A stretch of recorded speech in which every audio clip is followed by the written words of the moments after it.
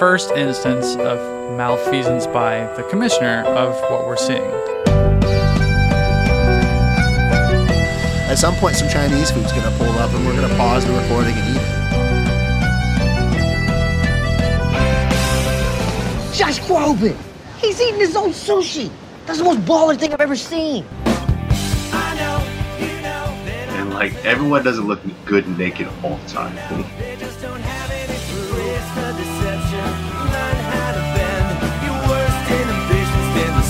I love this cornbread so much, I want to take it behind a middle school and get it pregnant.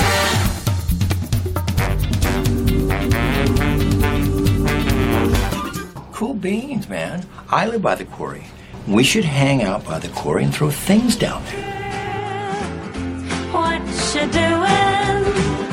Hey, girl. Where you going? Come on, our cats were just about to have sex. Ooh, shaking his fanny at us? Meow. Mother, may I?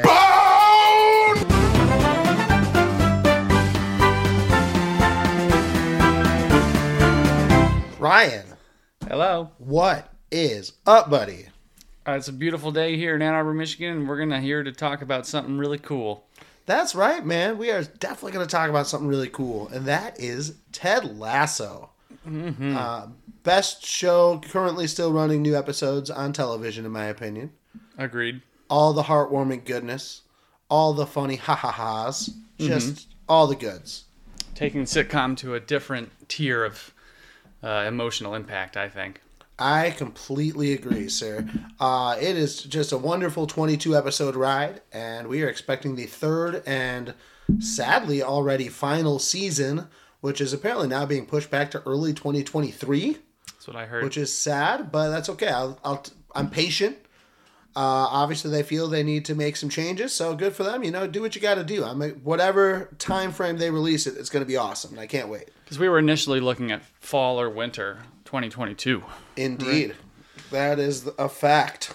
That's what's been getting me through this whole year, but I can last. Yeah, we can keep pushing forward, baby. Life can keep ticking on. Mm-hmm. Just keep counting the days till Ted Lasso season 3. That's right. Maybe it'll never come out. We can keep counting down. Yeah, we can just talk about the first 2 seasons forever. Every year, the annual 2-season recap.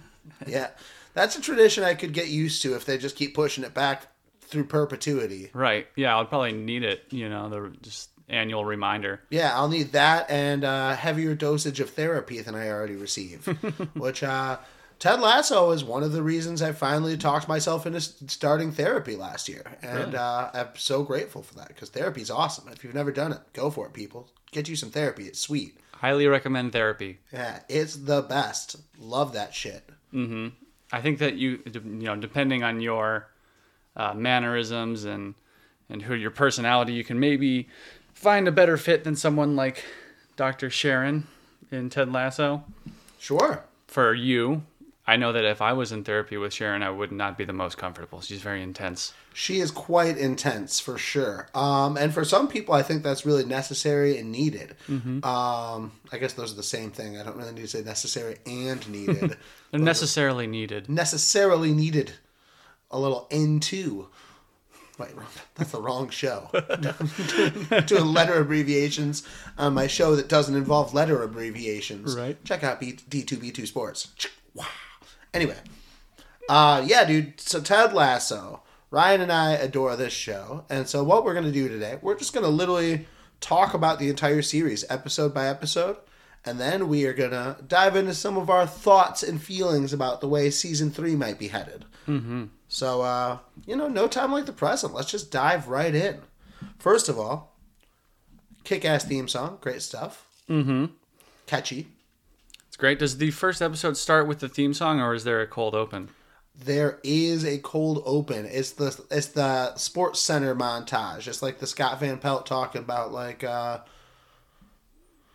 It's Rebecca firing the old coach. Right. And that Sports Center opening montage about them hiring a guy from Kansas to play football. And they play his dancing. And they show the dancing video and then the theme song, I believe. I think that's correct. And what's interesting about I learned about the dancing clip is that apparently Jason Sudeikis is known for his breakdancing and grew up doing it. and is also, you can find old SNL sketches with featuring Jason Sudeikis apparently doing the same dance that he does in the video. And I guess he's really just a fan. I mean, you can tell watching him, he's a fantastic dancer. Fantastic dancer. Spirited dancer to boot, which I love because I'm a bad dancer, but spirited. You're a spirited dancer. I'm a spirited dancer. I'm not good at it, but I'm spirited about it. So I respect those who really go for it, especially when they actually have some skill, like Mr. Sudeikis. See, I don't have any moves. I can move, but I don't have, like, that's a move that That's he's a doing. specific move, for sure. Practice that move, maybe in front of a mirror. I don't know. He probably did. I mean, because he also does the Carlton in an episode. Oh, right. Yeah. He talks about how Alfonso Ribeiro is the greatest physical comedian of the 90s. We can save the mirror. We should probably save the mirror conversation for the theories section of this episode. I theorize that Jason Sudeikis has a mirror and practices dancing. I'm going to save it. Well, we'll wait for later. Yeah. Yep. Little teaser for later in the episode there about mirrors. Stick with us, folks. Hang in there, everybody. But I love it. It's great. They do cold opens as well, but there are a lot of, I feel like they're too long. Like, we didn't include many of them in our cold opens discussion. You had one. I did have one, because that one's kind of short. But a lot of them are like 3-4 minutes before they really get into the thing, and there's usually it feels like 2 scenes. Right. But their openings are always pretty fun. Good ways to start the episode. So let's talk about that pilot further. They start with that cold open, and we get to meet Ted Lasso and Coach Beard as they fly over. Funny little jokes about if we run into each other in our dreams, let's pretend we don't know each other. Mm-hmm. And all those little things. Mm-hmm. And then we find out the fruits of the plan as Rebecca thrusts Ted into the head coaching role. Thrusts him right into the press conference in the head coaching role, and eventually reveals to Higgins her plan to wreck the football team to spite her ex-husband. Right, Rupert. Man, that guy's such a good television villain. Mm-hmm. We'll get to that when we meet him, but such a dickbag. Just instantly want to cheer against that guy. You meet him, and within seconds, you're like, oh yeah, screw that guy. Mm-hmm.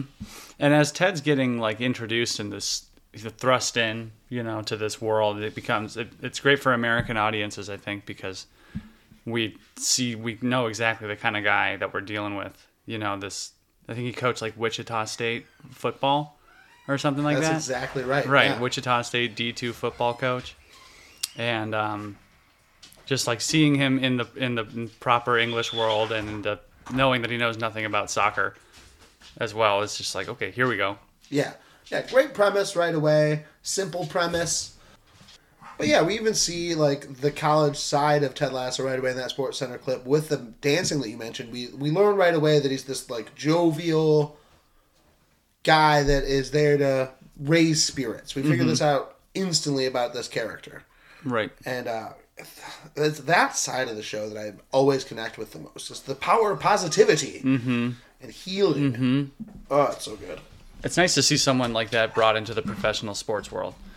That's often so machismo, and Jamie Tartt's character, who's introduced in the first episode too, was sort of the antithesis. Take yourself so seriously, it's so cocky, so not a team player. Yep.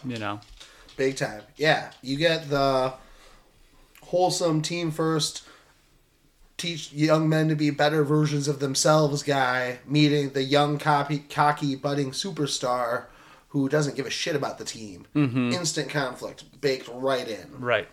And it's interesting, too, because the team at that point essentially, relies on him. I mean, he's kind of rightfully, maybe not rightfully, but he's the star of the team. He's accurate in his assessment of self in terms of his value to the team. Right, and he's very talented. Yeah. But, Coach Lasso bringing in this different side of it, well, as we'll see in our discussion, does a number for him, in terms huge of number. Improving his play and making him a much better person. Yeah, which we get several times throughout the series the constant reminder that Ted loves coaching because of the impact he gets to have on making young men better versions of themselves. Mm-hmm. That's a thing that time and time again is reiterated as part of his credo. And we only get like the tiniest glimpse of it in this first episode as after the locker room clears out, he's adjusting Keely's photo and putting tape over her nips in that picture he has of her in his locker, which we never see the nips for the record. It's just kind of like he covers them up. And we learn in just that little glimpse right there in that first episode the type of character Ted Lasso is. Right. Wholesome, and maybe, I mean, he kind of comes off as naive, I think. A little bit of naivete. I'd agree with that. Like slapping up the believe sign at that point seems kind of like, I wouldn't say childish, but below the ranks of professional soccer. Yes. To throw up there. For sure. Yeah, it definitely feels very of the college atmosphere, that type of thing. It feels like almost like middle school soccer, or high school. I'm not even sure if it would be college. You know, well, I don't know. I think a lot of colleges have like a thing in the tunnel they slap on the way out and stuff. That's true. Like I know, like Notre Dame does. But I think Michigan does too. But the idea of it being a piece of construction paper that says "Believe" on it. As we learn eventually, they're taped all over his house. Right. Got one in the mirror when I wake up in the morning to remind me to floss. Right. That's right. We also are introduced to, well, we just mentioned Jamie and Keely, but we get to see them as a couple because they're together at the beginning of the series, which is, I think she's a model and he's the star, and it sort of makes sense in some ways. Sure. But she comes off as, I think, a much nicer person. Much more rounded human being, for sure. Like we even over the first couple episodes get to figure out that she has a pretty intellectual perspective on what she does for a living. Like she jokes about how she's famous for being almost famous, and like she kind of understands what her life is now. She's a bit older too. She's older. When he's like 23, she's close to 30. Mm-hmm. Right. Been around the block a little bit. Indeed. Yeah, that's another dynamic we get to learn about in quick fashion. It's classic sitcom pilot stuff where you're meeting a bunch of new characters at once, and with a lot of them, you're only going to get a scene or two to kind of just like learn the basics of what they are to the show. Right. And their foundations are laid out. I think my favorite character introduction of the show is of Nathan as Ted and Coach Beard are on the pitch, and they're like pluck a couple pieces of grass, and it's like a love field, and all of a sudden he's coming running on, wait, get off the pitch, get off the pitch. And they ask him his name, and he responds, no one ever asked me my name. And then they just pause waiting for him to respond, and they go, well, and then he introduced himself, I'm Nathan. Right. And from then on, he is Nate the Great. Right, and I think he's part of the reason he's running over to them is because people have been walking their dogs on the pitch, right? And the dogs have been crapping on the shitting on the field. Yes, yeah, I believe you're correct. Because it's not just Earl the Greyhound, their mascot, but some other dogs apparently have been on the pitch as well. Right. I think we also in the first episode get our first introduction of the bar crew, who are some of my favorite characters. Oh yeah, those guys are great. Those three of them. Yeah. Mm-hmm. And then the bartender, the owner of May is one of my favorite side characters for sure. She is so funny. The episode where she makes a side joke about having a Richmond tattoo already, and they ask her where, and she goes, "None of your fucking business." It's just so funny. Right. Funny stuff. But yeah, other than that, it's a pretty traditional sitcom pilot. Like you don't really get a feel for what makes Ted Lasso special in this episode. It feels very traditional sitcom pilot. Mm-hmm. I agree. Couple nice moments, some funny stuff, and great introductions of several characters. You learn the basics. You get thrust into the universe we're going to live in. Mm-hmm. You learn that Ted Lasso is being called a wanker. Yeah. Yeah. Love that. We'll get to my favorite joke about a wanker in a few episodes. Cool. But episode 2, Biscuits. Did you know that this one is directed by Zach Braff? What? I did not know that. I didn't know that I either. knew that he directed an episode. I didn't know it was this one. It's the second episode of season 1. I think he's directed more than one. I think he did one in season 2 as well. Cool. He actually gets a lot of directing work. Like, Zach Braff does a decent amount of directing work of stuff he's not even in as an actor, which is interesting. Interesting. Good for him. I didn't know he was involved with the show, honestly. Yeah, so he's maintained his friendship with Bill Lawrence, the creator of both Scrubs and Ted Lasso, over the years since Scrubs. So he has been, I believe he's directed one episode in each of the 2 seasons. Very cool. But Bill Lawrence, like, he also directed a couple episodes of Cougar Town in that run, which is a Bill Lawrence show. They've maintained their friendship over the years, so it makes sense that he'd be involved at some level. Very cool. Indeed. But episode 2, titled Biscuits, we, after at the end of episode 1, finding out that Rebecca gives Higgins a promotion for him to stay on board with her diabolical plan.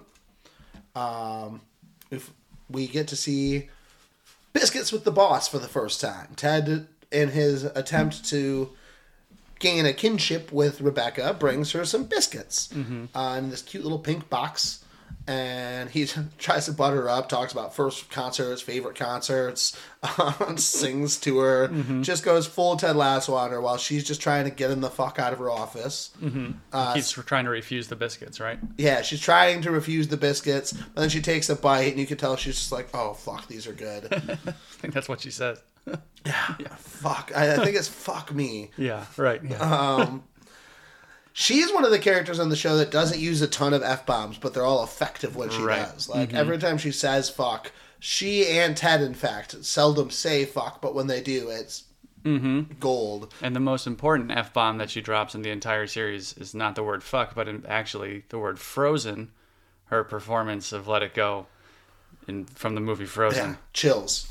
Literal chills. Literal chills. Yeah, big time. And we will get to that in a handful of episodes. But aside from that, we get to see some more Ted Lasso and Keeley stuff. We also see that Rebecca sees the two of them together in a brief moment, the lion or panda moment. The lion or panda moment. He's like feeding her a sandwich, right? Yeah, it leads to him feeding her a sandwich and a photographer on Rebecca's command sneaking some pictures of them and getting ready to leak an article about how the two of them are a thing. So diabolical, Rebecca. Very diabolical. But I like, even before the sandwich feeding, that's the first interaction between Keeley and Rebecca, who eventually become dear pals. And one of my favorite friendships on the show. That's a great one. I love the Keeley and Rebecca dynamic. Once Keeley decides she's not afraid of Rebecca anymore and just like shows up, takes her shoes off in the office, compliments her tits. Like, Right. it's just, they just become fast pals. And I love it. They're such cute friends. They are. Yep. But that's not this scene, right? That's not the, well. This scene is them meeting, and she's asking Ted if he'd rather be a lion or panda, and then she asks Rebecca if she'd rather be a lion or panda. She's like, "I don't have time," and walks away. Right. And then turns around and yells, "It's a fucking lion! What's white and black and red all over? A panda who messes with a fucking lion." Right. The answer is lion. Right. Yeah. So a lot of more seeds getting planted. Any thoughts in particular or any scenes that stand out for you in Biscuits?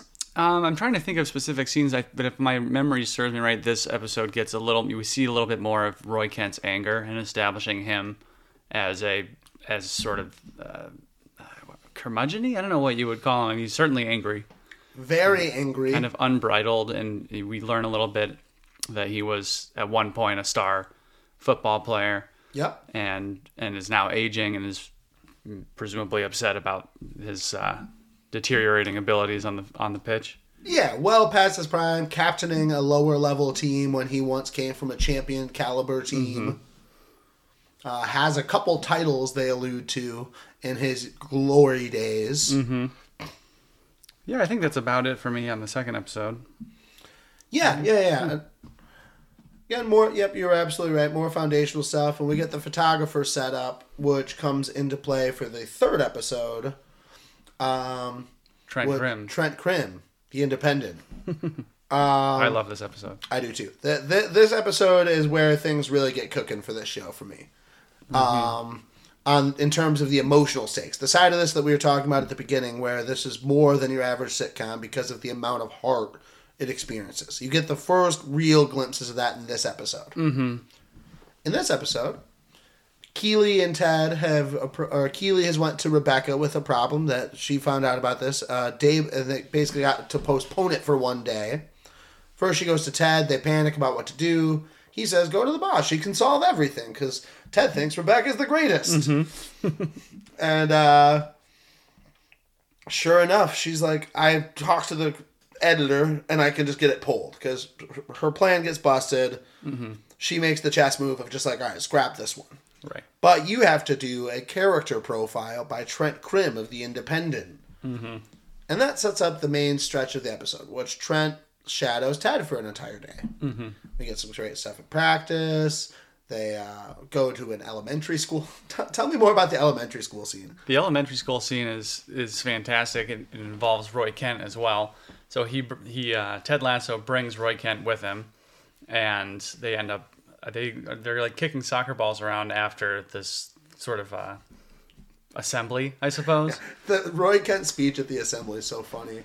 Yeah, it is really funny. Just like swear, it just drops an F-bomb on a bunch of like fucking middle school kids. Right. Yeah, he's like, who wants to go have a kick or whatever? He's like, fuck it. Who wants to go? Let's have a proper fuck around. Right, yeah. Fuck around on the pitch or something like that. And everyone's just like, yeah. Mm-hmm. And I think Roy Kent's like, I think he I don't know, he's enticing his niece to kick it at Ted Lasso's face. Is that right? Yeah. She boots it right into his nose. And I think early, something that's also I remember from this episode is before they go to the elementary school, when Trent Krim is like observing the practice, and Ted Lasso very nonchalantly tells him how Nate they're running plays that Nate has developed, and this is, I mean, pretty like jarring news to hear from the head coach of a football team, you know. You're trusting your kit man with the offense of a Premier League team, right? Yeah, and I think that's a one of the first moments of like seeing Ted like, yep, Nate the Great, yep. He knows more about this sport than I'll ever learn, or something to that effect. It's just like, right, absolutely.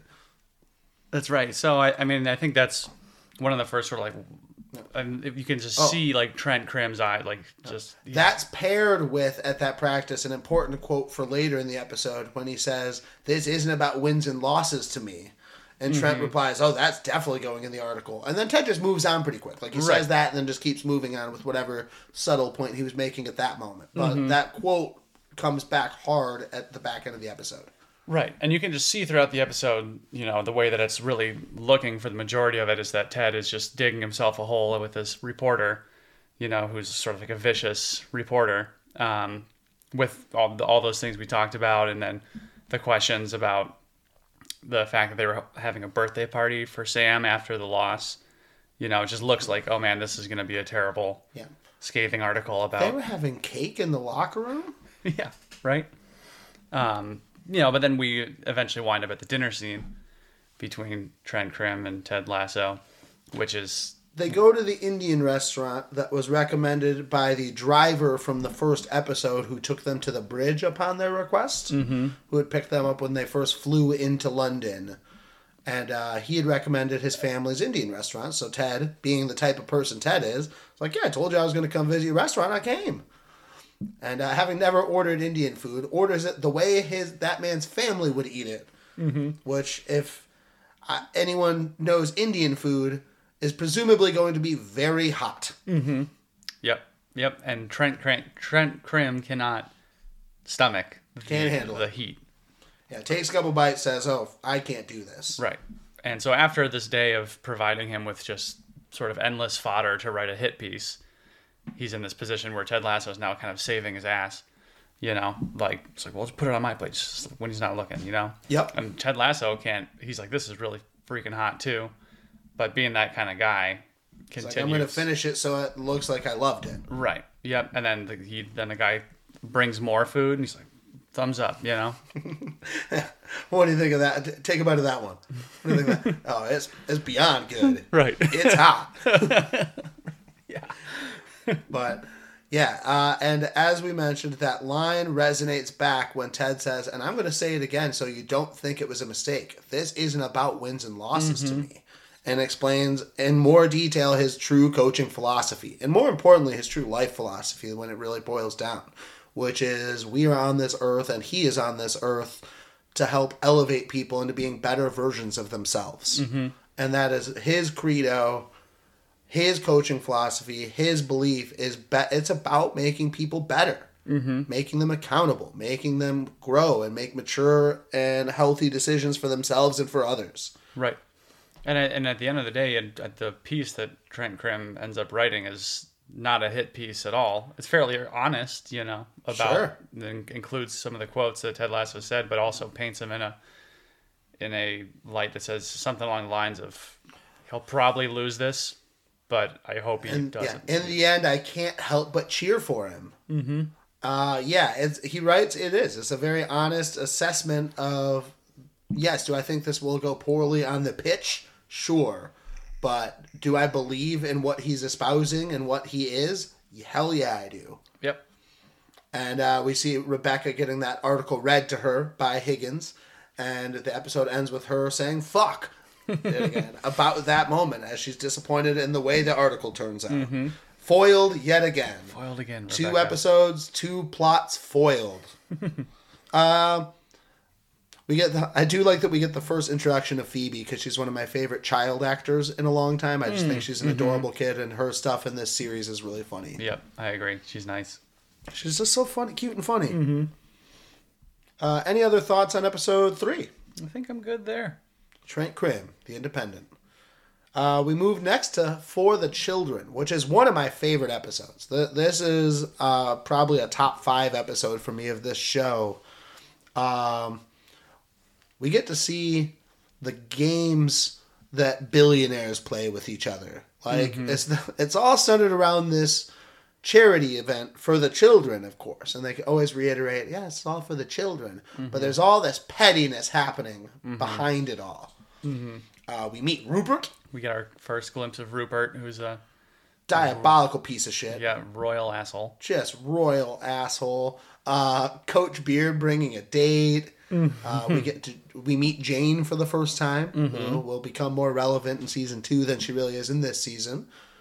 More foundational stuff. More of the Roy and Jamie beef plays out in this episode. The Keely and Jamie relationship gets a nice gets an interesting chapter in this episode. Don't they? Do they split up in this episode? They do split up in this episode. An interesting chapter indeed. And my favorite part of the episode, Rebecca and Keely friendship really begins here. Like really takes off in this episode. Takes off in a carriage ride or a horse-drawn carriage. They go off in that bike ride as like the bike cart thing. Right. Yeah, they take some wine from the charity event and go get drunk in the carriage. Keely dumps Jamie, grabs some bottles of wine, runs outside to Rebecca, asks if she wants to get really drunk, and they take off in the carriage. Yep. Adorable friendship. Yeah. Yep, that's great. My favorite part of this episode is when Ted brings in the street performer because they're lacking entertainment at the last. Is it because Rupert pulled some crap? Yeah. Rupert pulled some shit. He basically, as Ted figures out eventually, if you could get Robbie Williams to come here on the fly last minute with a phone call, you probably could have just got him to not come. Right. And Rupert, with a shit-eating fucking jerk-off smile, says, yeah, that would make me a real dick, wouldn't it? And Ted just kind of nods slightly. Yes, it would, sir. Yes, it would. We also get a really honest moment between Ted and Rebecca as Ted says to Rebecca outside, you're not the only person who sees him for what he really is. And that really resonates for a moment with Rebecca. Like, it's the first moment where we see her kind of take off the disdain glasses she's been wearing towards Ted up to this point because he's so profoundly right in his assessment. Right. Yeah, it's fantastic. I think with that street performer guy, they also found him on the streets of London. That's awesome. I didn't know that. That's I'm cool. pretty sure that's true. That sounds like some Bill Lawrence shit for sure. That tracks big time. I like that. That's awesome. He rocks. He does. He rocks hard. Dude, that guy was sweet. One-man band. Yeah, sweet one-man band. That guy was cool. His voice is awesome. His rig is sweet. Yeah. They use street performers in a couple episodes of this show extremely effectively. And it's very cool. I like that a lot because I love the culture of people just popping up and playing music out in the streets. It's And I think badass. it also resonates in this episode a lot because it's like such a stark contrast to the charity event, this billionaire event for the children. For the children. And when you see him enter, the street performer enter onto the stage, and he's looking pretty haggard. Yeah, a bunch of people laugh at him. A bunch of people laugh at him, and from the audience, it's, you're kind of like, how is this going to go? And he just goes on to kill it. Just have a great performance, and everyone loves it. And I think, it just sort of further cements, because it was Ted that went out and found him and brought him there, that Ted doesn't see this person the same way that a lot of these people do. You know? Yeah, the upper crust, your wealthy people of the world are looking down on a person that presents themselves that way physically, where Ted looks past that and just sees a talented musician with a gift. Yep, it's great. The auction stuff is very funny in this.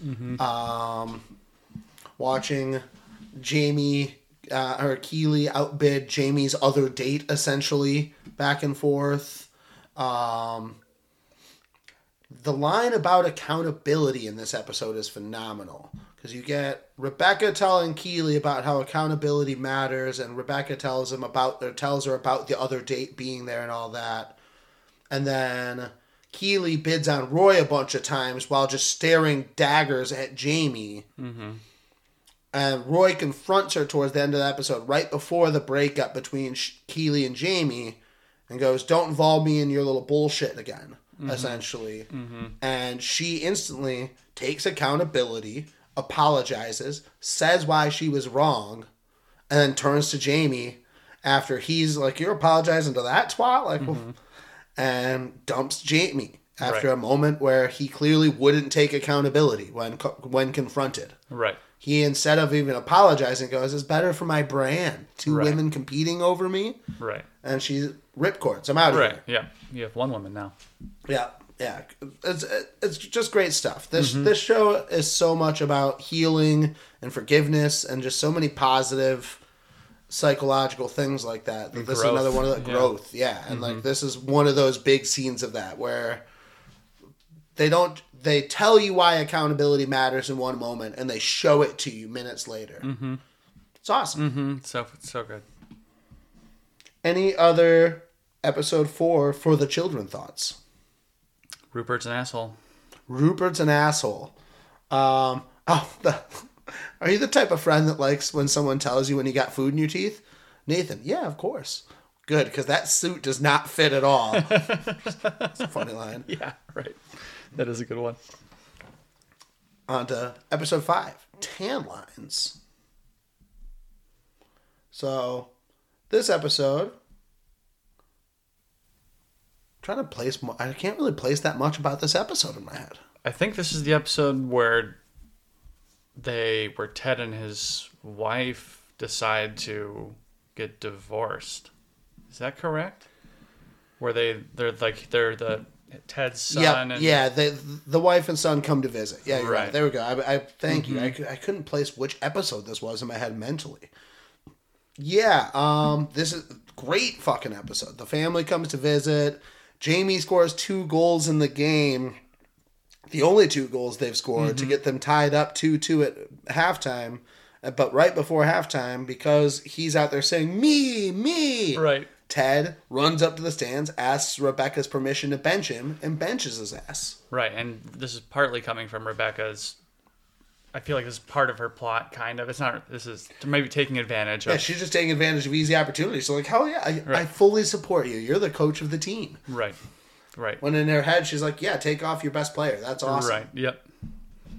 I think that the whole, the Ted's wife visiting. There have been sort of like minor allusions to some turbulence in their relationship in prior episodes, like when Ted's on the phone, scenes where you see him on the phone, and he's like, "No, I love you. No, you don't have to say it. That's okay. Yeah. That's okay. Yeah, they've subtly painted the picture that part of the reason Ted's over all the way in London is to create space in his marriage. That there's some type of problem or rift there. Right. Which is the first sort of inkling of getting this, seeing, like, I think up until now, most of Ted's scenes have been fairly happy-go-lucky. It doesn't seem like there's a lot of emotional distress in his life. So now you're starting to get your protagonist, who's this hokey guy, becoming more of a human. Yes. Even though he's very human throughout, not pretentious at all. Yeah. But this is an emotionally human side. Yeah, exactly. It's he is human, but he's also not common human because we only really see him happy up to this point. Even if it's a somewhat of a facade, which we kind of figure out in this episode, there's definitely some of that, and it's a little bit performative, which we learn about him and is interesting. But yeah, the barrier comes down a bit, and we see him distraught. We see him experience honest vulnerability. Right. Mm-hmm.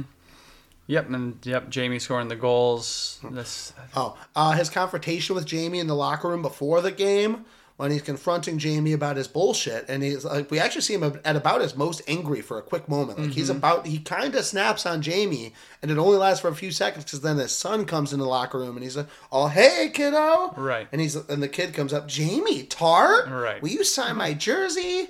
Right. And I say the word lad a lot now thanks to this show. There's like a thing that's just become part of my vernacular in my life is a good lad. Mm-hmm. I just say things. People are a good lad now thanks to this show.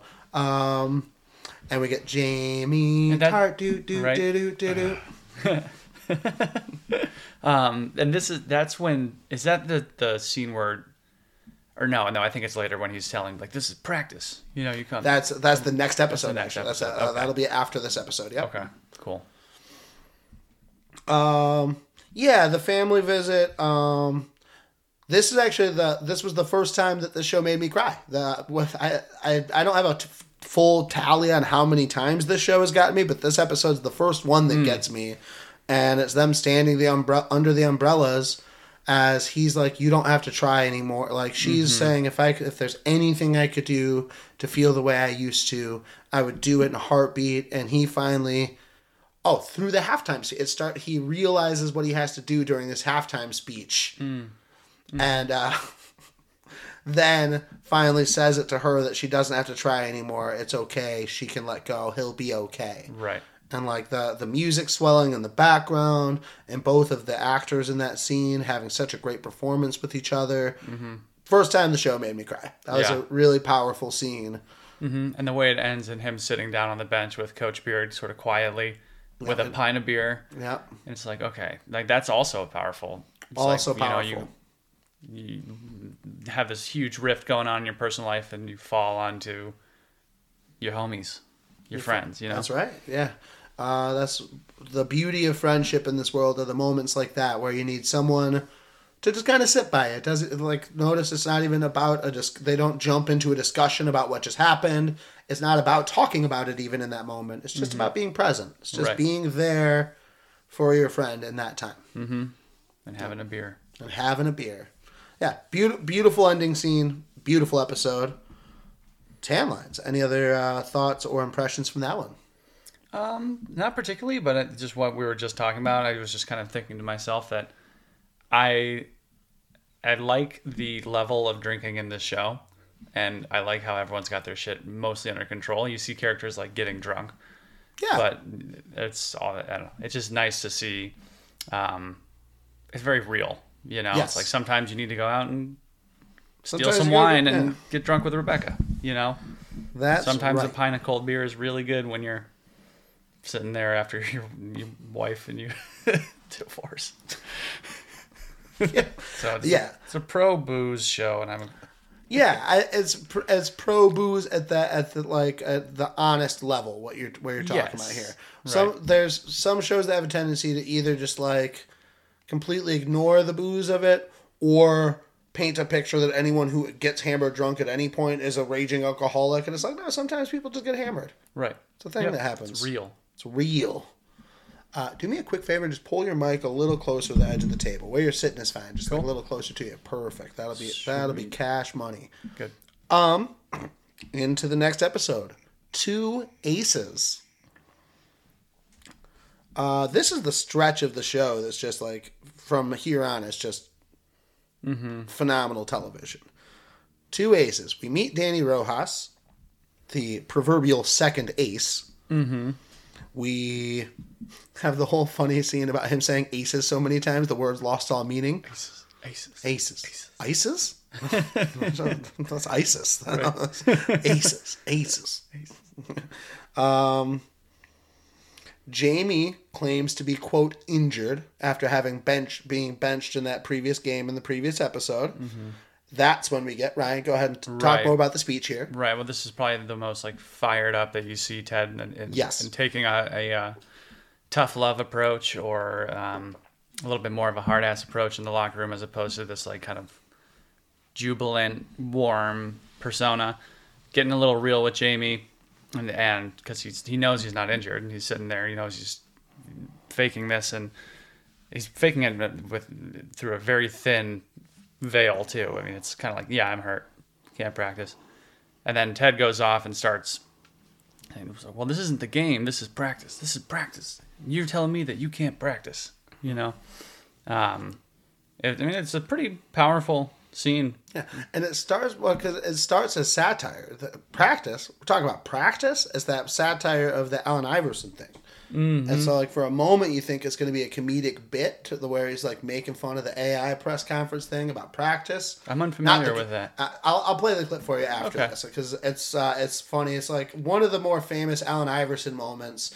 He got asked about his participation in practice during a press conference one time, and he's like, "Practice. We're not talking about the game. We're talking about practice." And it's just like a funny little rant. Mm-hmm. And so for a second, it sounds like Ted's like quoting that and about to just like do that. Mm-hmm. And because he uses like 4 sentences from that in a row. Okay. So it's like a direct 1-for-1 at first. And then it becomes, oh, shit, no, Ted's fired up right now. Mm-hmm. Wow. Yeah. Very different side of the Ted Lasso character for sure. And one that we see a very limited amount of total. Mm-hmm. Yeah. Great speech. That's great. Great moment. And then go put the cones out for the starters since you're a reserve today. Mm-hmm. And Jamie tries to use the power he's held up to this point in the show over the locker room. Like so many of the young guys, as we've seen through a storyline we didn't even talk about in any of the other episodes that kind of came and went by this point. The other guys bullying Nathan, the Kit Man, and Roy first going to Ted and being like, are you going to do anything about this? They're bullying, and Ted's just like, no. He's like, what do you mean no? He's like, well, if I learned anything about bullying, it's that you can't go, the teacher, the principal, the coach, etc., can't be the one to solve it. Mm-hmm. It's got to be one of you. Mm-hmm. And Ted also gives everyone the books. Roy's like, what's the meaning behind this book? Do you want me to be the leader in this story? And he's like, yes, I do. Madeline Langle, A Wrinkle in Time. A Wrinkle in Time. And then there's the moment of him reading the story to Phoebe, his niece, in bed, and he goes, fuck! Right. And has the epiphany moment reading, and goes to the club and headbutts the one dude and threatens all of them. It's like, none of you are fucking with Nate anymore. Mm-hmm. So yeah, we kind of skipped over that whole storyline that's come and gone by this point, because by this point, everyone's afraid to fuck with Nate anymore. Mm-hmm. And Jamie's power status in the locker room has kind of shifted away from him.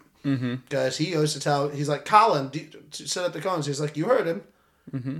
And like the other guys all turn down Jamie as well as he tries to like tell other guys to do his job for him. Right. It's like, well, you know, you're a reserve now. Mm-hmm. And everyone leaves and Jamie's dumbfounded. Like, oh shit, this didn't go the way I hoped it would at all. Does Jamie go out and set up the cones? He does. Because he goes out and sets up the cones, and at the back end of after practice, he's like collecting the cones, and Danny like kicks a ball and hits the crossbar, and Danny Rojas goes, "Great shot, amigo!" And then they come out and do that little shoot off scene. Mm-hmm. Right, and this is the first practice with Danny too. Yeah. And after he comes out just so jubilant. Right, and so they brought him up from like the farm team or whatever. Yeah. And just kind of that's the ace, right? Yeah. It just happens to be amazing. Yep. And then Jamie's watching him from the sidelines with his reserve. He'd been recovering from an injury or something like that. So like this was the first time he was going to be available to them. Right. And Danny Rojas. right, and that's a big moment for Jamie because it's like, well, he's utilizing his power to be like, well, without me, there is no team. And then to watch this kid come out and just be really, really good. And Roy comes up to him during the practice and goes, wow, I don't know. It looks like he's really fucking good. And he's just so happy, too. Just Danny Rojas, Danny Rojas. It's awesome. So funny. But when they go out and do they're both trying to hit various points on the crossbar or the posts. And they go back and forth, both of them hitting, and then Jamie's the first one to miss. You know, which I think is significant. It's like, this, you know, in this matchup, you beat me. Yep. You know, that's your. And he goes, same time tomorrow, amigo. And he's so happy about it. It's not like. He's thrilled. He's like, yeah, I just had a fun game with my new buddy. I love Danny Rojas. I do too, man. I fucking do too. Danny Rojas is awesome. Right. But then, after not knowing about the cursed equipment room, Danny Rojas goes into the cursed equipment room and messes up his knee, seemingly. And everyone freaks out because of the curse. And so Ted has the team all go to the bar, May's bar. What is that bar called? Do we ever get a name for that pub? I don't know. Unimportant detail, I suppose. But they all go to the pub, and May's like, you guys better hurry up, because this place is about to get flooded with people. Like, Twitter's going to go nuts, basically. People are going to be here quick. And they explained the history of the curse, essentially, which is back in World War I, a bunch of posters went up around town calling for young men to try out for the Richmond football team. But there was no tryout. It was a military recruitment to get kids to sign up for the war. And of the 400 who came and signed up that day, most of them died. And so they explain the foundation of the curse, and Ted explains that night they're all going to gather in that room and sacrifice something important to them to honor the sacrifice of those men. That's when they burn it all in a trash can. That's when they set up the burn. And everyone shows up but Jamie to that, right? At first, right. So before the burning, there's the three fanboys that we love from the bar are standing there like, holy shit, the whole Richmond team's here. And they're just like staring at it, which is a funny bit. Jamie and Keeley have an interaction because they're still working together because of all the different gigs she has set up for him. In terms of like advertising gigs, because she was like basically his booking manager more or less, aside from being his girlfriend. And he mentions this dumb thing that the team is doing, and she basically persuades him on the mentality of like, it doesn't have to be you versus the world anymore. Like you can let people help you. It's okay. And she again helps him achieve a little growth in this moment, and he decides to go and be part of the team. That's great. I'm trying to think of what they all burn. Like I think I can't remember. Starts with Roy Kent and his blankie. Did you say blankie? No, I said blanket. Right. It starts there. The one character I can't remember what his name is. The shorter football player, and he burns the keys to his Lamborghini. Right. I think it's Colin. I think Colin's the one who tossed the keys to his Lambo in there. He's like, it's too much car for me anyways. It's too much car for me anyways. Yeah, that's good. There's like a bra or panties that one guy burns a pair of panties that are like presumably from the woman that took his virginity, I would guess, but he says something in French about them, so we don't really know. Right. There's a variety. Rebecca shows up too. Right? Rebecca shows up too by Sam Obasanya's request. Sam had went to her before that and was like, Coach Lasso believes for this to work, the whole team has to come. And, well, this is your team, so that includes you. And she's turning him down, and he's like, I must insist. Oh, there's also the funny line about everyone assumes because I'm African that I'm really into these curses. And she's like, you're not? He's like, no, I am, but it's really much more because of my Harry Potter fandom. Right. That's a fun, and that's their first scene together, which will be interesting later down the road. Right. And it's also, I mean, the fact that Rebecca does come, we're gradually seeing her kind of be won over by Ted. Slowly. You know, it's slow, but she's getting there, you know. Yeah. Buying in a little bit. Yeah, I love the way they portray Rebecca through the early episodes, because she is an antagonist to our main character Ted and to the team, but they do a great job of portraying that she too is going through pain, and this is her lashing out, and it's not necessarily like she's not the villain of the story. She's a person in pain who's lashing out, and who is slowly doing some nice things here and there along the way. But yeah, so she comes. She tosses in a shitty magazine that's got a article about her because she's trying to. Because she's the old at this point. She's old Rebecca by this point, and she's trying to say "fuck the haters." Right, and this is the episode I think with Keely taking off her shoes and then looking at the topless photo. I believe you're exactly correct about that. Yeah, because then Keely's got the line of like, "Fuck, I wanted to be the one to comfort you, not to be the one to tell you about the old Rebecca thing." I think there's also a line in this from that scene that was something we have not talked about, which is Ted's hatred of tea, which I think is a good recurring joke. Just like this, like the little quips he has about like, no, I'm not doing that again. No. Hates tea and hates carbonated water. Like that whole bit where it's like, I used to think flat water was just like the way water was normally served. That was the one way. But right. Now I learned over here, I got to specify or whatever. Yeah. And yeah, so they all make their sacrifices. Some of them are sweet and emotional type things. Some of them are comedic, like the panties and other items, and the Lambo keys and things like that. And right before setting the bucket on fire in the building, someone says, "We should do this part outside." Everyone's like, "Yeah, good call." Yeah. So they go out to the center of the pitch. They light the bucket on fire, and Ted makes this sweeping, "Oh, spirits, if we've appeased you, show us a sign," or whatever the hell he says. And then Danny Rojas comes running out. Danny Rojas. Right. Yep. Danny Rojas. And Jamie shows up, too.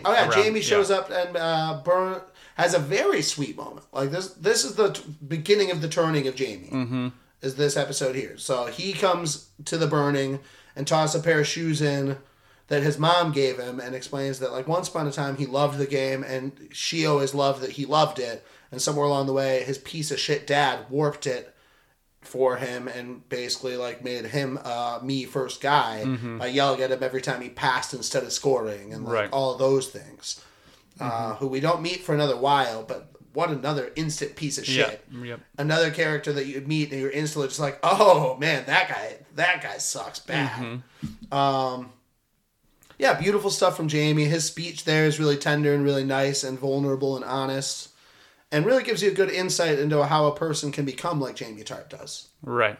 Yep, through poor parenting and talent combo. Yeah, it's an interesting combo for sure. When you've been insanely talented at something your whole life, but not well emotionally nurtured, things can be interesting. So the burn happens. Danny Rojas comes out. He brings a bottle of tequila or mezcal. They all chug it as a team, and Rebecca finds out that it was Higgins' idea to hold off on telling the team about Danny until after the burn. She goes, "Oh, so you're putting the team first, Leslie?" And he goes, "I suppose I am." And you see a little rift between them. Because she's still trying to sabotage while he's clearly been won over by Ted. And this is also when I think they realize that Jamie's he had been on loan from a different team. So Rebecca alludes to it early in the episode that, Man City had put him on loan to them and asked if he wasn't going to be starting going forward to pull the contracts back. And then at the end of the episode, after that's all solved, we get the whole montage of Ted walking the locker room, and it's the locker room united for the first time. We see all the guys having fun with each other, and even the kit man's in the fun, and like everything seems so jovial and happy, and it's that you can tell it's the exact vibe Ted's been trying to achieve all season in the locker room. And he walks in and finds out that Rebecca did it. She sent him back. She goes, "Oh, I thought that's what you wanted." But deep down, she's like, "Aha, got rid of your best player." And it was her next devious move after seeing it's a team united, eh? I love them standing around the bucket singing the Richmond Till We Die the fight song. Yeah. That song's so catchy. Yeah. I'll be walking around at work day to day, just like, we're Richmond till we die, we're Richmond till we die, you know we are, we're Richmond till we die. And I just like walk around doing it to myself. It's so fun. I would love to see that. We can just do it, Ryan. Let's just walk around the public and just like yell the Richmond fight song repeatedly. Any closing thoughts on Two Aces? I think we covered everything for me. Anything for you? Sick. No, that covers Two Aces pretty nicely for me. Make Rebecca great again. This is the road game. They go on the road, and we meet Sassy, and we get more Rebecca and Keely stuff. This is also the next instance of angry Ted we get briefly, because Ted's like, the whole episode, Ted's divorce papers are looming over him. Mm-hmm. And he's drunk alone in his hotel room late on the night before their game, and Nate keeps like sliding and unsliding his thoughts on the team under the door. Right. And then eventually Ted opens the door and like yells at Nate, like, what are you doing? It's past curfew. Mm-hmm. And grabs the team and like snaps on Nate really rudely, and then just passes out immediately afterwards because he looks disheveled and drunk. Right. Mm-hmm. Right, as this whole divorce thing is weighing heavy on him. This is also when Rebecca and Sassy, is that right? And Sassy. Or Stinky and Sassy? Stinky and Sassy, yeah, what a duo. Mm-hmm. We get her introduction. It's fun to see the team in a different, on the road. It's a good episode for this center. Yeah, this episode's got a lot of great stuff in it. All the Sassy and Stinky stuff. When Rebecca excused herself from the table for a minute, and Keely talks about how she loves Rebecca, and Sassy's response is, "Oh, that's not Rebecca." Mm-hmm. It's like, Rebecca's powerful, yes, but she's not cold. Mm-hmm. She's goofy. She's blah blah blah. She's like, and it's also would be Rebecca and Rupert's anniversary. Mm-hmm. That's part of the plot line here as well. Mm-hmm. This episode is a tremendous example of the healing that I've mentioned about this show time and time again. Like, this episode is heavy therapy shit. Mm-hmm. Like, it's Rebecca getting most vulnerable. It's the Frozen tell me about the Frozen song. Well, it's the song "Let It Go," and they're singing it at karaoke. This is after the dinner we were just talking about, and at that dinner too, I think Keely and Sassy slip or let like the cute waiter know that Rebecca's interested. So they're basically trying to, get her feeling good again. And then they sign her up to sing at karaoke after the team wins the match. They're all out on the town, having a good time. Taking part in the great Asian pastime of karaoke. Right. Keely. The Keely, filming hotel information videos and not even remembering doing it is a funny little bit, and paints a little bit more of her background for you. Right. That's like, it's part of her past that she's like not proud of and she's kind of hiding from now. Mm-hmm. Yep. But she goes up, so they send her on stage. She didn't sign up for karaoke, and proceeds to just absolutely murder a rendition of "Let It Go." Crush The pipes on this girl are just insane. Insane, folks. Big facts. Mm-hmm. And it's the first time that you really see her, like, I don't know what it is about that scene. She's incredibly powerful, but also singing this kid song and just having a good time out in a really like jovial and kind of carefree environment. They just won the match. You're seeing her be tender. You're seeing her around someone that she's loved most of her life, or one of her dearest and most important friends.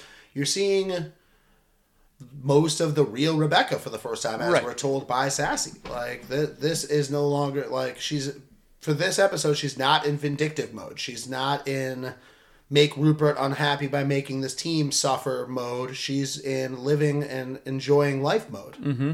Doing karaoke. And then during the song, Ted Lasso has his first panic attack. Mm-hmm. And I have only had one panic attack in my life. I don't know if that's something you've ever experienced. Mm-hmm. I thought this did a phenomenal job of displaying what a panic attack felt like. Mm-hmm. Like, I really felt it through the screen. It was very visceral. The way, like, his fingers, he does this weird, like, clenching thing with his fingers, then just has to excuse himself, and it's a lot of flashing and cutting away, and then suddenly Rebecca's comforting him. Right. He's having a he's having a panic attack. Yeah. Yeah, she throws all of her nefarious activities aside and just comforts him because she recognizes the symptoms, presumably after having experienced them herself. They don't ever say that. It's just kind of implied the way that she portrays this and the way that she instantly recognizes it and relates to it. You get the feeling she's been through it before. And she comforts him as he excuses himself back to the hotel. Where Sassy meets up with him. Yeah. So that's a really great montage, and I love that song. That whole like 3-minute scene where you've got Roy and Keely have their first kiss, and then Roy bolts on her. You've got Rebecca waiting in the lobby bar, waiting for that server from earlier to finish up his side work for them to go bow chicka bow wow. And then you've got Ted signs the divorce papers and takes the picture and sends them over. All during this montage, we clip back and forth between these 3 separate things going on. Then we go back to Ted's room again, and Sassy Smurf comes in seductively. Nice. Just what he needs. More bow chicka bow wow. Just what the doctor ordered for Ted Lasso. And Rebecca. We get Nate sleeping in the bus, like in the baggage part of the bus twice. Right. Or getting trapped down there once and then sleeping down there that night. Roy decimating the guest locker room they're in. After Nate's speech. Yep. Tell me more about Nate's speech. Because we mentioned briefly that Nate had slid the thoughts, his thoughts on the team to Ted. And after Ted snaps on Nate that night, the next day apologizes to Nate for snapping on him, and goes, "Yeah, you're right. The team needs to hear these, but not from me. It's coming from you." So we start to see Nate becoming the more authoritative character that he develops into. First glimpse of it right here, and he's very, very honest and kind of insulting or rude. Yeah, it has like funny quips lined up that are like insulting quips about each of the players he calls out. Right, and he gets to Roy Kent and basically says like, it's your anger that fuels you to become a great player, but it doesn't seem like you care anymore or that you don't have it. You used to run like you were angry at the grass. Right. Yeah. Right. And then you can see, and you just don't know how that's gonna go, because you can see, he's going. I told him, don't read it, tell it to my face. Right. Yep. And then, so you're kind of, me watching it, I was a little concerned for Nate's safety. Same. Yeah, I was like, oh shit, man.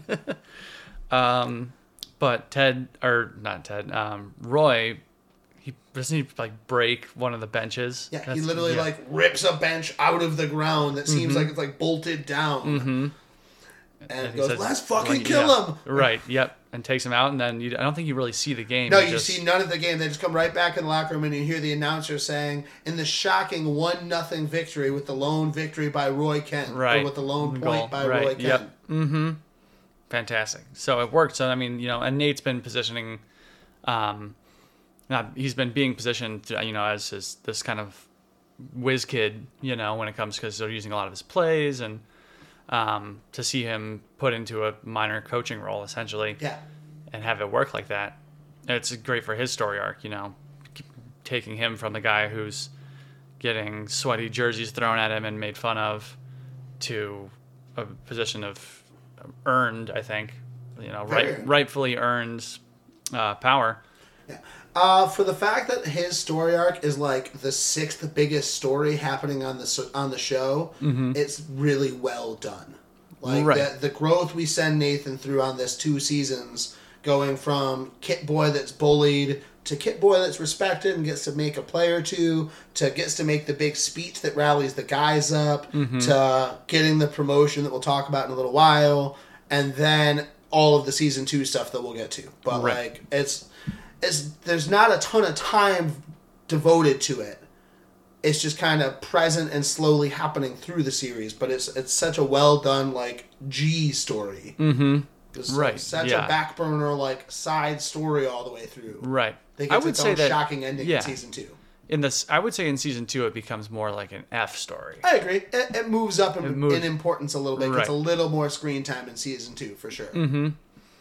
But yeah, the speech that he gives in this episode is fantastic, and the rate that these characters are growing. I mean, this is episode 8, 7, Episode 7. 7. I mean, we probably talked for 40 minutes here about 7 episodes, and the amount that has changed, pretty dramatic, for every character.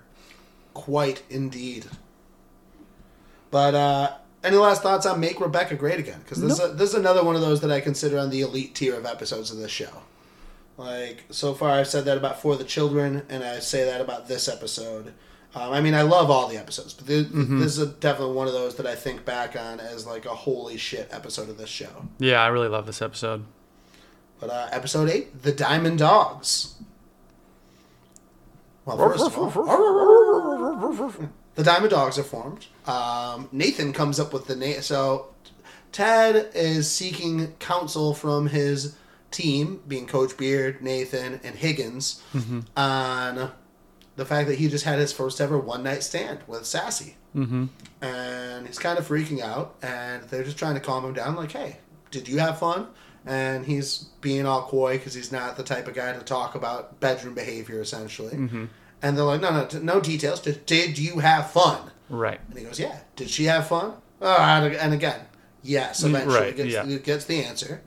Then no big deal. It's okay. Right. And he's asking for a name for Ted's emotional support team, or so. They're trying to come up with a better team. And Nate, between vomits, goes, the Diamond Dogs. And everyone goes, yep. And they name themselves the Diamond Dogs. Right. Do you know why they do that? Why is it the Diamond Dogs? It's named after the song. They play the song at the back end of the episode. Right. But, they call me the Diamond Dogs. Right. Okay, got it. Yeah, we also get in this episode, so that's at the beginning of the episode, and we get a little bit, we get the fallout of Jamie being shipped out. Well, more fallout of that, I suppose, because it really happened in the previous episode, but we get a bit more of the fallout. We see like a press conference with Jamie, or like Jamie asked by interviewers about it briefly. This is when Keely, Jamie and Keely sleep together in this one. That's right, because Keely and Roy, Keely's becoming discouraged by Roy's turning her down. She had tried to ask him out to coffee after their kiss in the previous episode, and he was like, I'm busy, but didn't say anything else about why. And then Jamie shows up and has seemingly matured a little bit in this brief little time where we don't see him for like the previous episode. Because he's in town for a match, and he's asking Keely's advice on something again. And so she's like, you want to stay for a drink? And he's like, no, wait, unless you mean... And she's like, yeah. And then it's bow chicka bow wow time. It's going to be my new official terminology for sex. Bow bow chicka chicka. And then... Roy does ask Keely out. Right. She reveals that she slept with Jamie. He walks away pissed. Eventually goes to the Diamond Dogs for support and advice about this. And they all tell him to man up and get over it, essentially. Like, you guys weren't together. Nothing had happened between you yet. She slept with someone. Right. You've also slept with people. Move it along. Right. Yep. And then they're able to talk about it, about why Roy was declining her. Yeah. Yeah, so we get first the cute... he goes to her to say that he doesn't care anymore. He's just going to let it go about the Jamie thing. And she does the cute thing of like... she like jumps around the press box while he sits on the microphone and like answer questions. She's like Keely Jones, independent. Keely Jones of the Independent Woman, blah blah blah edition. And he's just like, you with the eyes, you with the face, and just answers all of her questions like press conference style. Very cute little scene that between is cute. them. That's a cute scene. They go on their first date. She's asking him why, and he confesses about the yoga, his yoga time. Where he confesses that he twice a week does yoga with a bunch of 60-year-old women who don't know football and don't know who he is, aside from just like being a friend of theirs that they do yoga with. And they do more than yoga, right? They like hang drink out wine and watch reality shows together. Right, yeah. That's the only friendships we know of in Roy Kent's life are So 60-year-old funny. women that don't know him as a footballer. Right, yeah. It reminds me just ever so slightly of Holt's walking group. in Brooklyn Nine-Nine. Great shout. Yeah. Yeah. And then they have a passionate kiss, and a photographer catches it. And Roy goes and steals his memory card. And is like, here, a little gift, some pictures from our first date. Mm-hmm. And they walk off, and you think that's just a little throwaway moment. Cute moment. Mm-hmm. But That it's the same right. photographer that caught Keely and Ted having their sandwich moment several episodes prior. Mm-hmm. But we don't figure that out till later in the episode. What other moments of what other big plots am I missing here towards the? I think it's the darts, isn't it? Oh yeah, you're totally right. It's the dart game. Dart game. Tell me about the dart game. It's just maybe the best scene in the whole show. Yeah, it's. I agree. This is an elite scene in the show. But tell me more about it. So Rebecca and Ted are out to lunch. Is that right? They go out to lunch there. Mm-hmm. They think they're going to meet a duo called the Milk Sisters, which Ted makes a few different dairy puns about before they get to the lunch scene. Mm-hmm. Who are minority share owners of the team. Rebecca's trying to buy their shares in the team, essentially. Right. And that's when it turns out it's a setup, and Rupert has already shows up. purchased those shares of the Right. team for his now fiancée, young Rebecca, Right. who he had met at the event for the children. Mm-hmm. So they're all at May's pub together, and Rupert's there being his asshole-ish, billionaire self. Buys the pub a round of beers, so like the three fanboys that we love get big boots of beer. Mm-hmm. And to the public eye, he's a celebrity. Yeah, of course. know? Well, especially to Richmond fans. Mm-hmm. He's the former owner when times were better. And Rebecca's the woman who took it over and has been running it into the ground with that American Yankee twat. Right. Yep.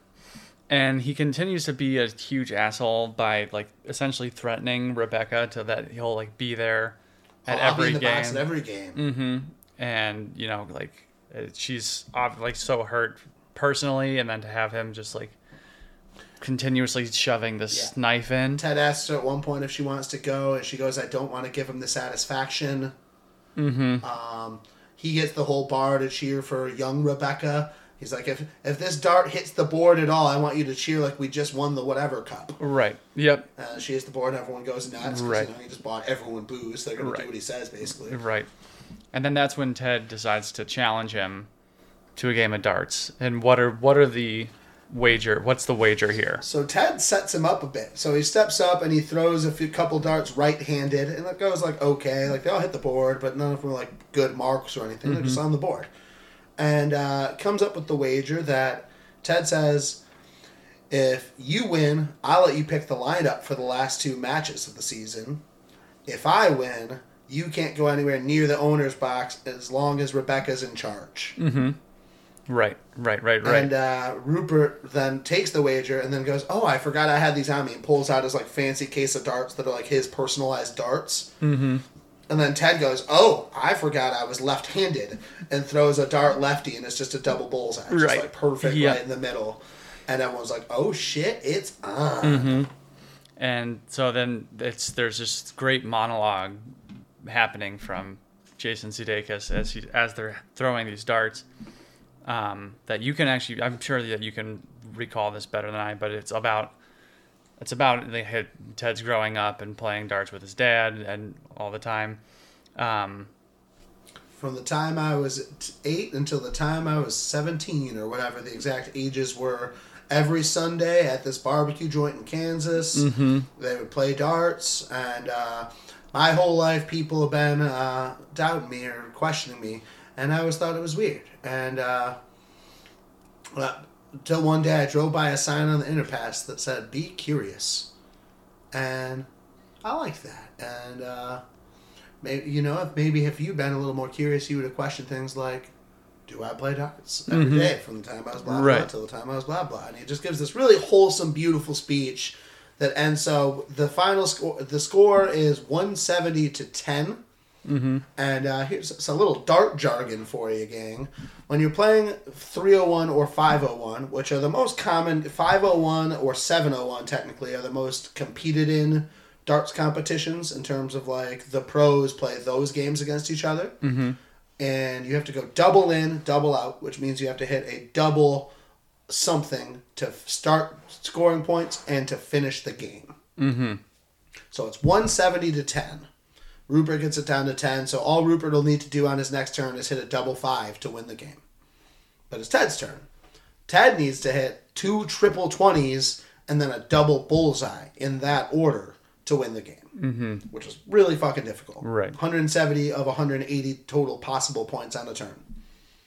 And Ted throws the 3 darts throughout this speech and then accents the speech on the double bullseye he needs to win the game. Mm-hmm. Crowd goes wild, surprisingly, because most of them don't really like Ted that much, supposedly. But, exciting moment. Right. They're probably all enraptured by his speech. Yeah, for sure. Yeah, I was. Anyone who was, anyone. Rupert goes, well, you're a fine consolation prize to young Rebecca, and the two of them exit. Mm-hmm.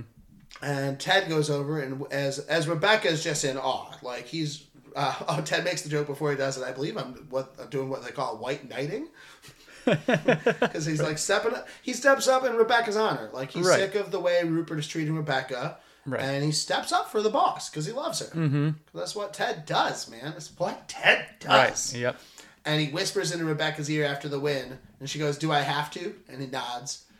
And she goes, "Drinks on me!" and May rings the bell again, and everyone gets pumped. Yep. Such a great... Such a well-known scene. I mean, could potentially go down as like the defining scene of the show. I definitely... It's on that tier, for sure. It's such a chill scene. It's such a captivating monologue. Ted has about 5 or 6 of these monologues throughout the series. Mm-hmm. And most of them are usually in coaching situations. This is like the one. This is really, I think, the only one that's not in like Coach Lasso form. Right. The rest are mostly in Coach Lasso form, but this one is Ted in the real world, just being his most honest self. Mm-hmm. What an episode! It's so good. I'm gonna watch that later tonight. And Diamond Dogs ends with the big moment of Keeley confronting Rebecca. So she storms in the office, and Rebecca goes to tell Keeley, "Oh, you'll never believe what Ted just did to Rupert." She's on cloud 9 after Ted just put Rupert in his place. She loved what just happened. Mm-hmm. Oh, and you can tell that she's still in vindictive mode after that moment, because Higgins comes to her and goes, "There's about 10,000 unsold tickets," and she goes, "Open them to the public." And Higgins is like, "It's gonna be like a road game in here with that. The opposite team's gonna buy up all those tickets." Right. And she goes, "Good." And Higgins quits. He rage quits. He's like, "I can't believe you're still doing this, even after this moment. I'm out of here. I quit." Mm-hmm. And he even, again, accountability. Higgins in that moment. Mm-hmm. She's like, "And yeah, you distracted me on lunches while Rupert paraded his bimbos through here and yada yada." And he goes, "You're right. And I'll have to carry that guilt with me forever. And I'm sorry I did that. Right. But I can't be part of this anymore." And he quits. Mm-hmm. Great moment by Higgy Smalls. Mm-hmm. Love my guy Higgins. The notorious H.I.G. The notorious H.I.G. And then Keeley comes in and tells Rebecca, "I know you set up that photographer. You have to tell Ted, or I'll tell him for you." Mm-hmm. End episode. Mm-hmm. It's finally time. We've got 2 episodes left on the season, and the big conflict is going to come to a head, folks. Episode 9, All Apologies. So, this episode, it takes most of the episode for Rebecca to get the apology out. Mm-hmm. That's obviously the A story of this episode is Rebecca trying to apologize to Ted, which leads to such funny moments as the first time Ted comes to the office, he brings her the biscuits. She rants for a minute and sounds very not herself as she's trying to get to the point, makes a couple funny statements, and then eventually goes, "Can we do this another time?" And Ted does a rewind thing, which is really funny, and he puts himself in rewind as he and gets up from the chair back, walks out of the room backwards. It's a really funny little Ted Lassoism as he just does a human rewind. What else happens in this episode here? I'm trying to think of any of the other main plots. I think this is where the episode where Ted's getting pressured by Nate and Beard to take Roy off the field, and he's refusing to do it. Yes. Right. Yep. So the coaching staff wants to bench Roy. Ted won't do it because Ted's stance, as it always has been, is we're here to help these young men, and he thinks that it would really be bad for Roy psychologically long term to bench him at this point in his career. Right. And And Beard's competitiveness. Yeah, kind Beard is finally like boils over. It yeah. boils over. Yeah, we get two great scenes with them. First, we get Ted goes to say to Beard on the sidelines, "What does a British owl say?" And we don't get the punchline to this joke for several episodes, so I'm not going to say it here yet. You'll have to wait. He goes, "What does a British owl say?" And Beard just keeps walking further away from him. Right. And Ted's like chasing him down, like, "Oh, you're playing the silent game with me. Okay." And Nate's doing the same thing to him. Mm-hmm. And then they're at the pub, and Ted's still talking about how he won't do it. And he's like, "Winning doesn't matter." And Beard goes, "But it does matter, damn it!" And like explodes at him because those were college kids. That credence made sense with those young men. Like those were kids. These are adults. These are professionals. Damn it! Mm-hmm. And winning does matter. We're about to get relegated. Do you know what that really means? And like screams at it for a minute. And May's just got his back. Like, hell yeah, Coach Beard dropped the truth on him. Right. And throughout the season, Beard's competitiveness had been. Yeah. Like on display. We didn't talk about his chess relationship with Jane. Yeah. In the charity episode. In the charity episode, they're playing a game of chess without a board, which I'm always so impressed by people that can verbally play chess. Mm-hmm. Like, that's crazy to be able to mentally visualize a board in that way. Right. To, like, just be able to play it like that. So they're doing that, and then eventually Coach Beard gets too wrapped up in the... She just wants to go dance, and he's like... Queen of F4 or whatever. I win, checkmate. Right. And she storms off instead of dancing with him. Right. So in this episode, Jane is playing chess with a different dude in the bar, and one of the guys asks him at some point, like, doesn't that hurt? He's like, she's just playing her game. and after that monologue to Ted, she stands up and goes, "That was so fucking hot." Mm-hmm. And he walks over to the dude she was playing chess with and goes, "She's been toying with you." Playing checkmate, and the two of them walk out together. Right. And so then the Coach Beard and Jane relationship resumes at that point. Right. Good for Beard. I love Beard. Yeah. So all of that happens before the big conflict between Rebecca and Ted. Rebecca comes down and goes, "Oh, Ted, we need to talk." And he goes, "Man, I've heard this before." And she goes, "I'm a fucking bitch." Mm-hmm. And he goes, "Well, that's new." Right. Well, that's new. And she makes her big grand confession about the pain that she was going through with Rupert, what led to her motivations in hiring him, the full, honest truth of her sabotage attempts. Everything comes out. Mm-hmm. And Sudeikis just plays this so well. The way he receives all this news, the way you see his character, Ted Lasso, process everything. And then at the end of it all, in the most Ted Lasso fashion... He goes, "I forgive you." Mm-hmm. Because divorce is hard no matter who's doing the leaving. Mm-hmm. And he gets up to give her a handshake, and she gives him a huge hug, and I cried. Yeah. Time number 2. Time number 3. I missed one in the road trip episode. That one got me too. During as he's signing the divorce paperwork and all that. That moment got me as well. So time number 3. We're up to 3 cries for Derrick. 3 cries. And this is the end of Rebecca's plots. Yeah, she's now Ted Lasso team. Yeah, she's Team Ted from here on. Mm-hmm. Oh yeah, no more dislike for Rebecca here. Only awesome Rebecca from here on. Right, and then the plot line of Roy getting benched. Ted eventually does take the advice of his Diamond Dogs. Yeah. His coaching advice, and meets up with Roy Kent and tells him that he has to bench him. Yeah. Yeah. And Roy takes it poorly at first. And Ted tells him, take all the time you need. If that means you need to sit out entirely, you need to pretend to be injured, you got to do whatever you got to do whatever's best for you. Mm-hmm. But Roy takes it poorly initially. Mm-hmm. But then they end up agreeing on it. And then kind of coming to... Because I think they... after Beard yells at Ted in the bar. Right. Ted finishes both... He and Beard each a beer. Beard storms out. Ted finishes both beers, and then almost walks into the street and gets hit by a bus. Right. And Roy stops him from walking into the street. Mm-hmm.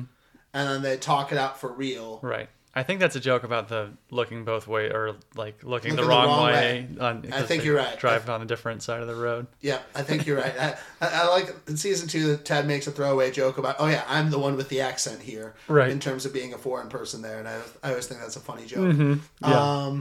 But then they agree to I think they come to like the consensus that they can say that Roy Kent is just injured instead of putting like humiliating. It's like that way. If I want to go play in America next year, which I would dominate, I'd be over there and they'd be all like, "Oh, that's what football is." Right.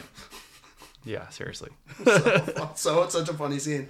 But then there's like a moment of growth, I think, in like leadership for Roy. It was like, despite the fact that he's been quote unquote, benched, he has been benched, that he shows up and puts on the jersey for the B team reserves. Yeah. Mm-hmm.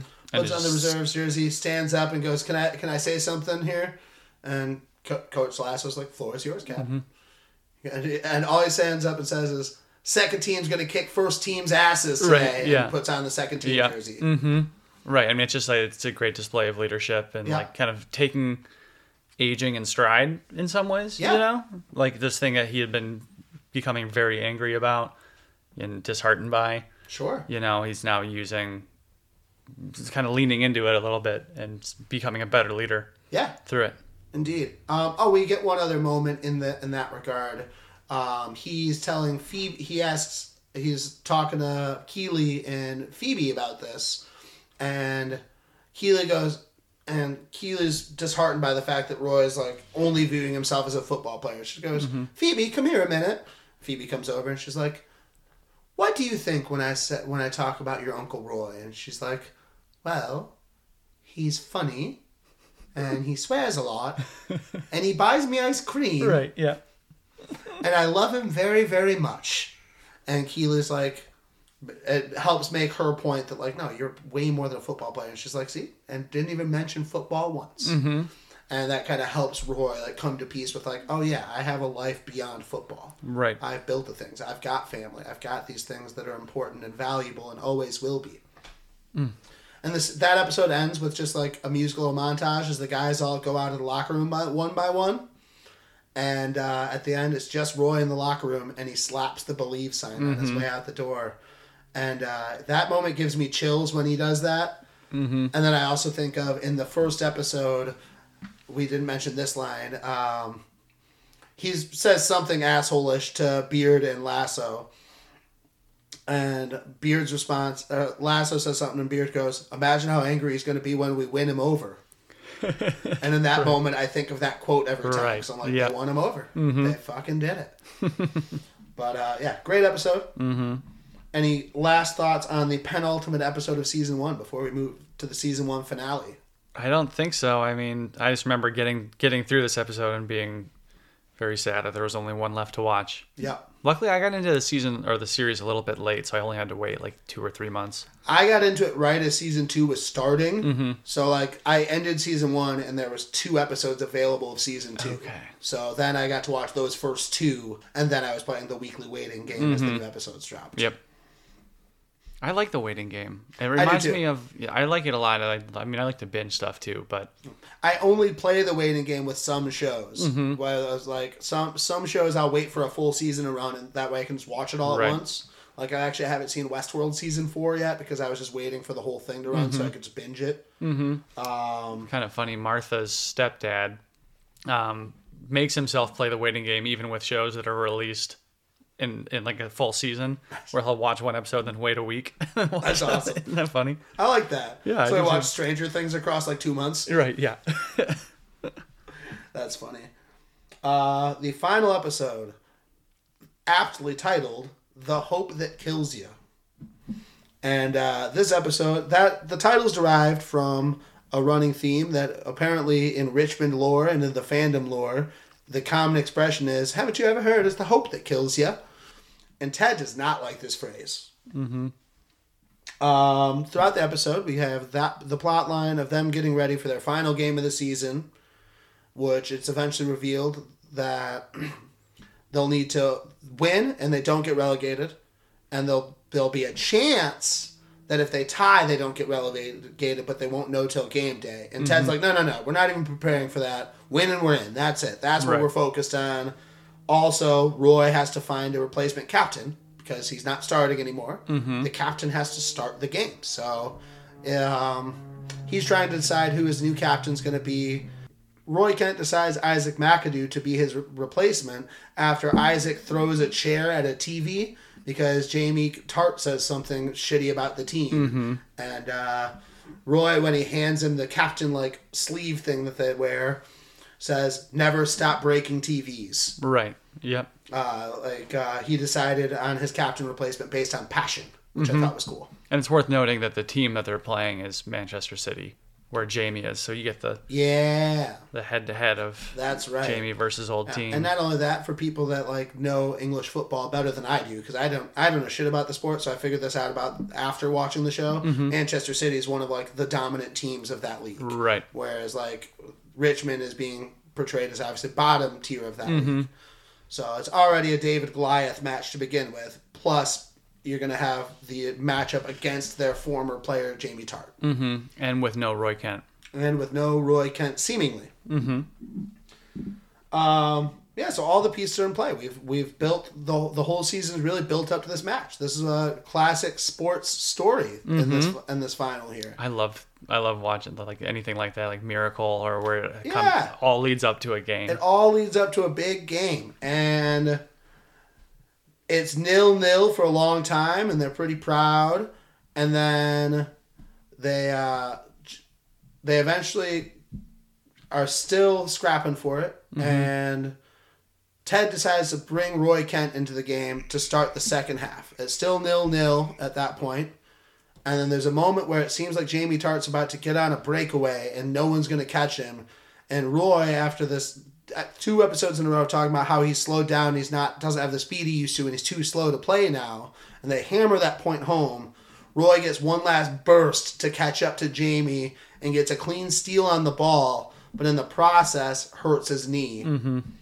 And here's time number 4 the show made me cry.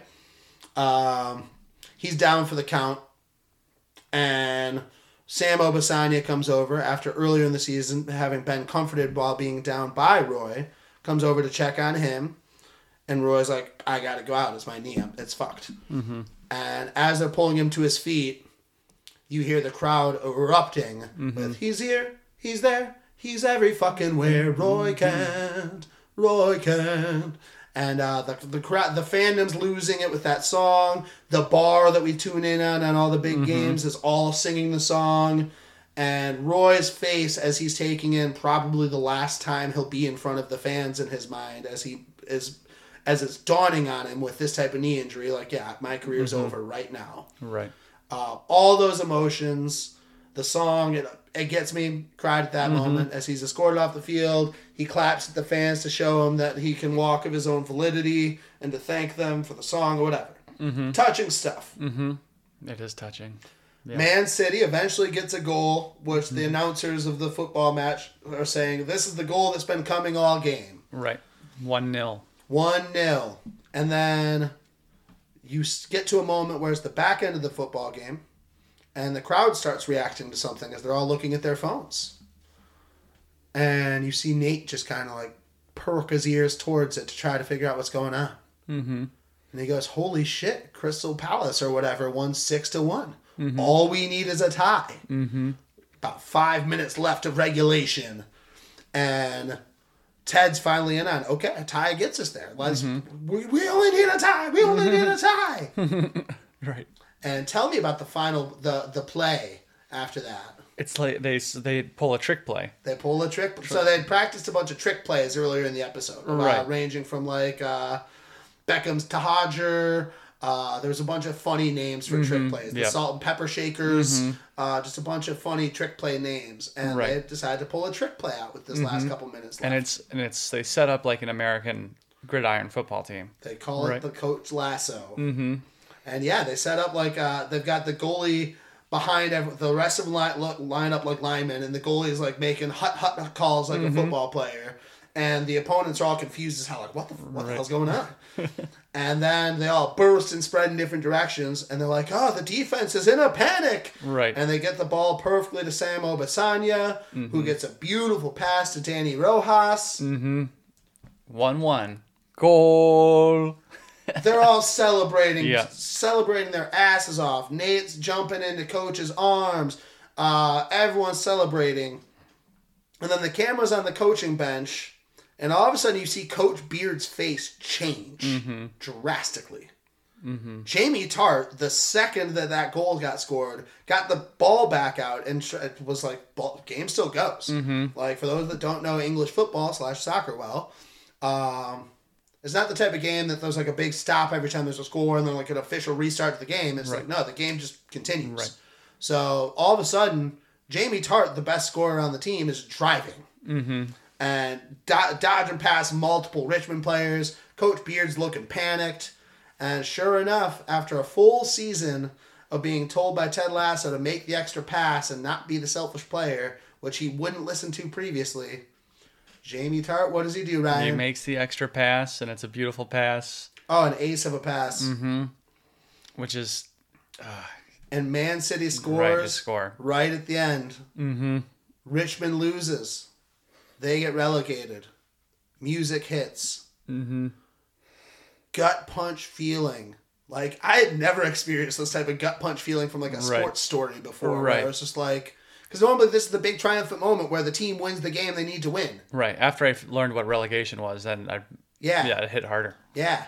So it's like this moment really sits and weighs on you because it's just so unexpected. You're just like, you feel like you hit the big triumphant sports moment of like, oh, they got the goal they needed to do the thing. This is the celebration moment in the sports story normally. And then gut punch. They're out. Right. And Coach Lasso gives a great speech. That's a goldfish. Again. Yep. Brings back the goldfish thing he had said to Sam Obisanya earlier in the season. Beautiful speech. Also the Keeley and Roy Kent moment in the locker room after Roy goes back to the locker room by himself. Keeley exits the box where she had been watching with Rebecca and goes back to comfort him. And he's like, get out of here. You're not welcome back here during the game. She just keeps walking in anyway and eventually just puts her arm around him and he cries into her shoulder.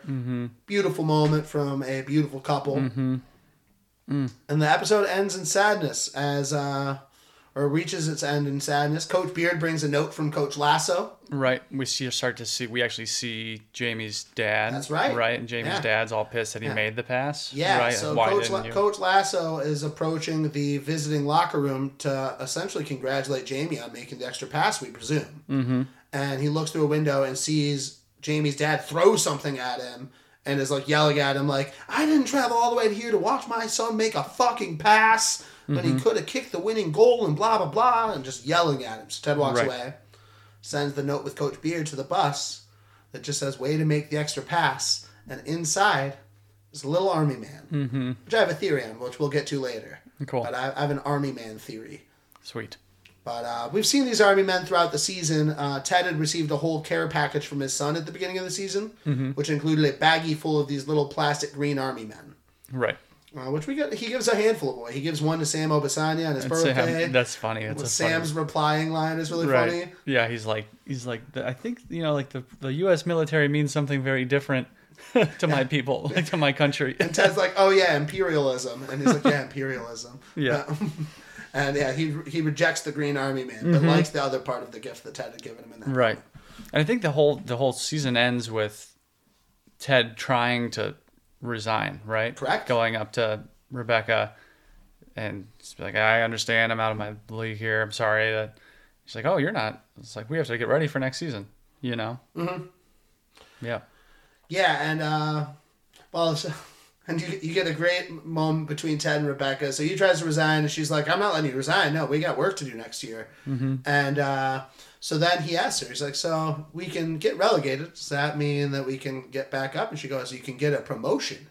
And he makes the funny joke of, which looks good on any resume. Right. So we go up, we get a promotion, and then we come back the next year and we do something that nobody thinks we can do. And she goes, what's that? And one of the very few Ted Lasso F-bombs, win the whole fucking thing. Right. And he then goes to take a sip of water, and like he does at the beginning of the series as well, when he drinks it and it's carbonated to his surprise, spits it out and just spits all over Rebecca's face. Right. Just like covers her face, and then goes, oh, sorry, did I get you? And that's where the season ends. Yeah. Right. Yeah, it's one of the best first seasons. You know, we talk sometimes about how sitcom takes a season, right? For a lot of them. This one took 3 episodes. And even the first 2 are great still. Yeah. It's just like, it goes from like great first couple episodes to like an amazing show from then on. Right. It's definitely a unique sitcom. Like Yeah. you It's could part make drama. you could make the argument that it's not part of it, but we've chosen to include it for a number of reasons, not the least of which because we fucking love it. It's A, we fucking love it, and B, because it is first and foremost a sitcom. And in terms of jokes per minute, there's almost always jokes happening. Like Right. there's some really serious stuff, and you get some really heavy emotion in it. But at its core, it's joke city. Right. Yep. Jokes everywhere. Certainly a comedy. Certainly a comedy. Certainly situational. Yeah.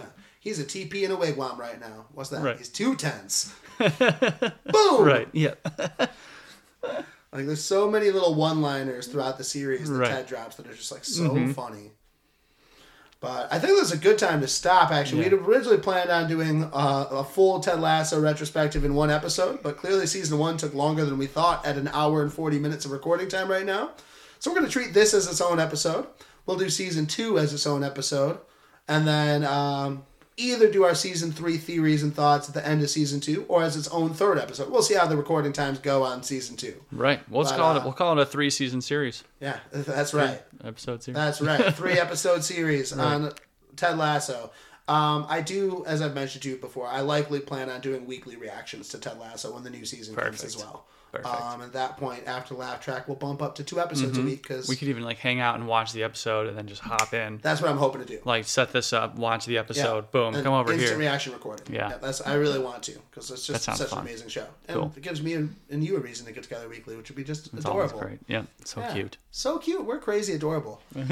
And speaking of things that are crazy adorable, the 5-star button on the podcast streaming services, pretty adorable.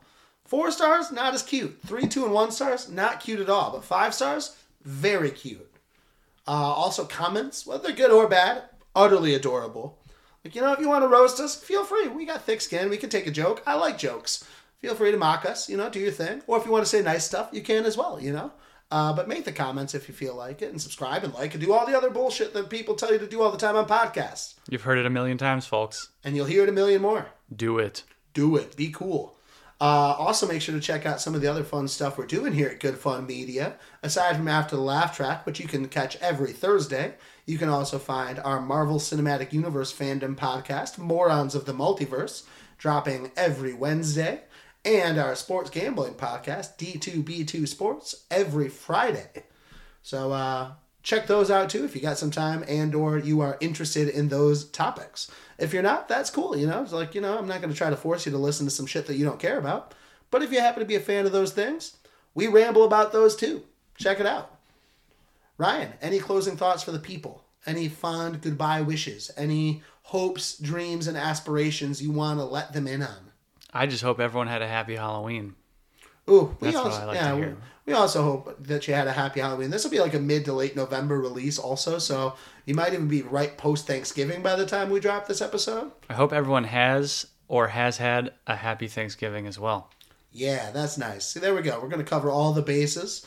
Ryan and I will be coming back at you again some other time, as will Martha and I, as will the combination of all 3 of us, as will Alex and I and Eric and I. There's so many combos to be had. And so much fun shit to do. So stay tuned to After the Laugh Track coming at you every Thursday. We love you. Peace. Peace.